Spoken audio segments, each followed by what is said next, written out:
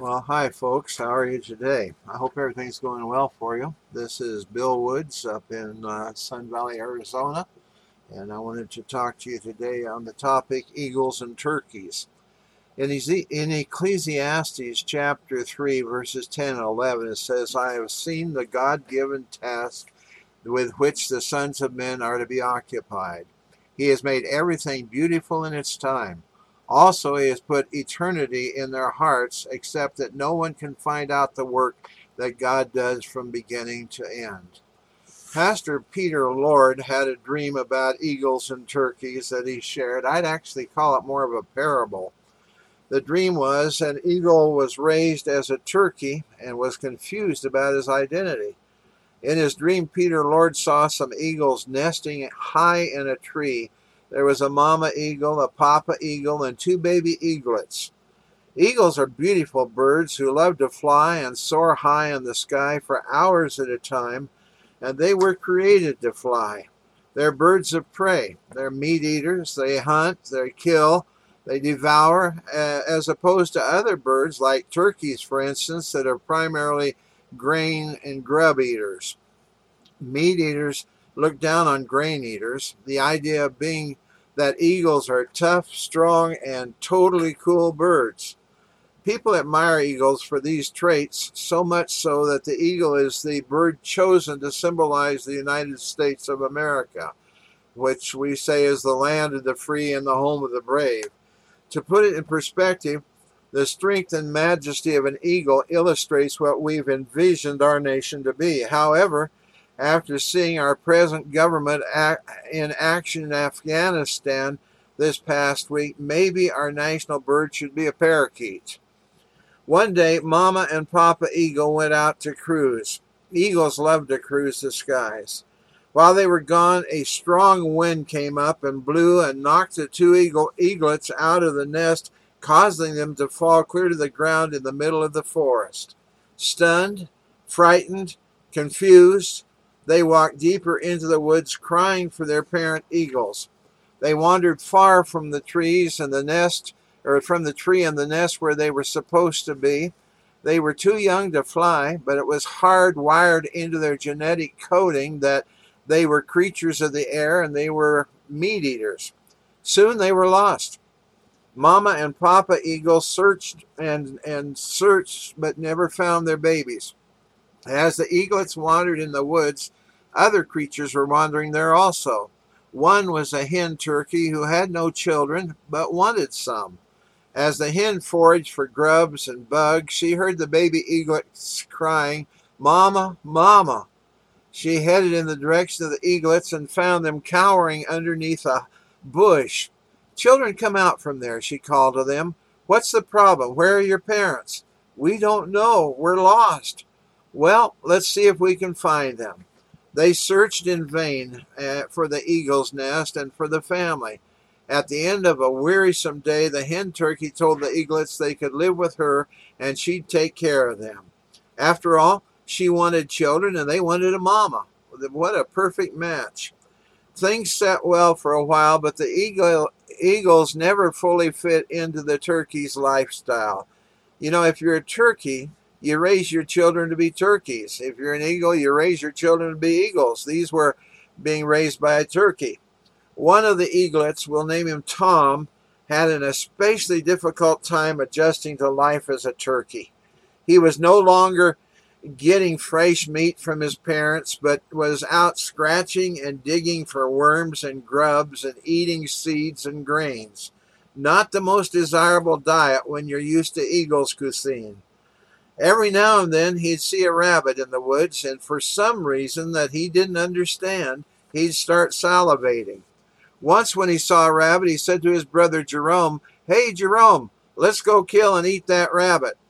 What are you talking about? Jerome said. We're turkeys. We don't eat rabbits. We eat worms and bugs and grubs and grain. But rabbit? We'd never eat that.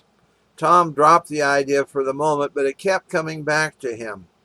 One day, the turkeys were in a cow pasture sifting through cow pies for seeds because cows can't digest seeds and they're a special delicacy to turkeys. Tom's beak was covered with cow dung, and he looked over and saw his brother was as covered with the mess as he was. And he said, Jerome, something doesn't seem right. What are you talking about, Tom? Well, Jerome, it just doesn't seem right, sticking our head down in these cow patties, hunting for seeds. I feel more like eating the cow than this stinky stuff. Cut it out, Tom. We're turkeys. This is what turkeys eat. I'm a turkey. You're a turkey. Our mother's a turkey. Our father's a turkey. Our cousins are turkeys. Everybody we know are turkeys. Just cut it out, Tom. And they were so young when they were adopted that they'd forgotten about their real parents. I don't know, Jerome. I just can't eat this stuff anymore. Besides, I want to fly. What are you talking about, Tom? We fly all the time. Turkeys fly by running and continually flapping their wings. They're usually only airborne for short lengths of time, while eagles, by adjusting their wingtips, can soar for hours and love it. No, I don't want to fly like a turkey like we do. I want to really fly high up above all the trees. I want to soar in the clouds. There you go again, Tom. You know turkeys don't soar. What is all this dreaming in your head? How many times do I have to tell you I'm a turkey, you're a turkey, our mother's a turkey, our father's a turkey, our cousins are turkeys, everybody we know are turkeys. Just cut it out, Tom. Well, Tom left for a walk in the woods. There was a great struggle going on deep inside of him between what God had made him to be and the way he was living. As he walked, he started weeping, and he met a wise old owl who saw him weeping, and the owl asked him what was wrong. Tom told him he wanted to soar in the clouds and eat fresh meat. And the wise old owl asked him, well, why don't you just do it? Tom thought, how can you ask such a dumb question? He told the owl what he had heard over and over. I'm a turkey, my mother's a turkey, my father's a turkey, my cousins are turkeys, everybody I know are turkeys, and everybody knows turkeys don't soar and turkeys don't eat rabbits and things like that. The owl said, you're not a turkey, you're an eagle. What are you talking about? Asked Tom, quite stunned. Then he added the routine that he had been drilled into him so often. I'm a turkey, my mother's a turkey, you know the routine. Well, the owl retorted, young man, I've lived in these woods a long time. I know an eagle when I see one. Haven't you noticed you look and feel different from all the other turkeys? Tom answered, yeah, I've thought about it. But every time I bring it up to my brother who looks like me, he says, I'm a turkey, you're a turkey, our mother's a turkey, our father's a turkey, our cousins are turkeys, everybody we know are turkeys. Then he says, cut it out, Tom. Well, they all persisted. Believe me, young man, you're not a turkey, you're an eagle. Have you ever tried to soar or eat a rabbit? Tom came back. Why should I? I'm a turkey. My mother's a turkey. My father's a turkey. My cousins are turkeys. Everybody I know are turkeys, and everybody knows turkeys don't do such things. Well, they all continued. Would it hurt to try? I see by your tears it's bothering you not to try. Tom sighed. I don't think there'd be any harm in it. It just seems like a wasted time to try. Mr. Owl said, well, go ahead. Give it a shot. What have you got to lose? Tom admitted, nothing, I guess. Okay, I'll give it a try.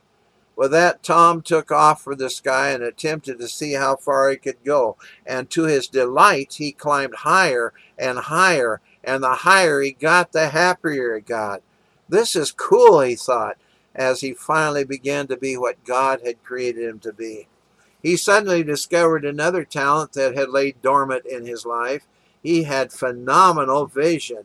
He could see the littlest details even though he was so high up. One of the things he saw was a field mouse moving through some grass. It wasn't a rabbit, but he thought it might be a good start. He quickly swooped down, rejoicing as he felt the wind rush past his body, the tension of the hunt and the excitement of fresh meat. He killed and ate the mouse and thought it was the best meal that he had ever eaten. I'll never stick my beak in a cow pie again, he promised himself, as he relished every morsel of his fresh kill. Finally, Tom was living the life he had always felt that he was meant to live. This was the way God intended him to live. Now imagine being an eagle and living like a turkey. He finished his meal and thought of his brother. And he went to Jerome and he said, "If I'm an eagle, Jerome, so are you." He tried to convince Jerome that he was an eagle too, but all he ever got out of Jerome was, "I'm a turkey, my mother's a turkey, my father's a turkey, my cousins are turkeys, everybody I know are turkeys. Cut it out, Tom." Disappointed that he couldn't change his brother's mind, he said goodbye and set out for his grand adventure. You know, there's no greater joy for an eagle who has been told time and again that he's a turkey and has lived like a turkey to finally find the truth and begin to live the way God intended for him to live. It reminds me of a quote from Joseph Goebbels. "If you tell a lie big enough and keep repeating it, people will eventually come to believe it." That little eagle that had been told so many times that he was a turkey, that he bought into that lie and almost missed the blessings and freedom of being an eagle. Who are you? Maybe you've been told things like you're inferior, or you're too dumb, or too fat, or you're ugly, or any other number of mean things that can be thrown at you, and you've listened to these accusations until you have been beaten down so much that you want to just fade into the background. Listen, Satan wants you to be knocked down to the point that you will not find your potential. He wants you defeated. Remember, God made you, and God don't make no junk. So stop being defeated. Find the victorious life that God has planned for you. Have you been buying into the lies that Satan has told you over and over again, that you would lose too much by accepting Jesus Christ as your Savior, that your life would change and become boring, and all the different things that you hear? Let me tell you, the most wonderful life you can imagine comes with a right relationship with God. Jesus has provided the way for you to have that joy of belonging to God's family and finding the freedom that comes when you are forgiven of your sins. The Bible teaches that we are created with something very special placed deep within our hearts that only God can satisfy. Ecclesiastes 3:11 says again, "He has made everything beautiful in its time. Also, he has put eternity in their hearts, except that no one can find out the work that God does from beginning to end." God has put eternity in the heart of man and done it in such a way that it's not readily obvious or grasped. We're like the eagles, or the little eagle in the story, who was raised as turkey, and yet we have a longing to be more than turkeys, just hunting and pecking through life. We long to soar with the eagles.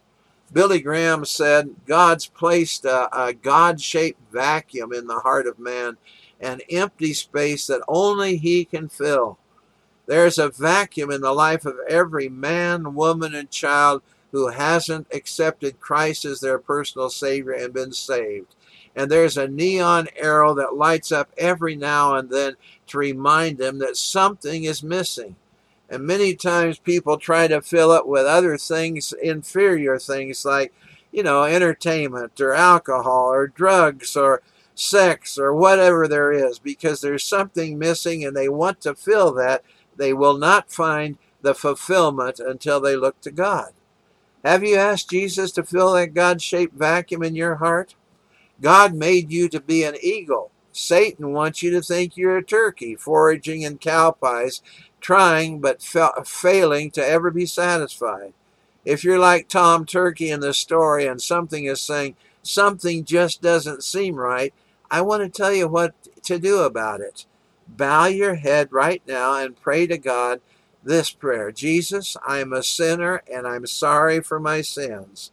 God's word says in 1 John 1:9 that, and I made this personal, if I confess my sins, you are faithful and just to forgive me my sins and cleanse me from all unrighteousness. Jesus, I do confess my sins to you, and I ask you to forgive me, save me, and cleanse me, and help me to change my life to live for you.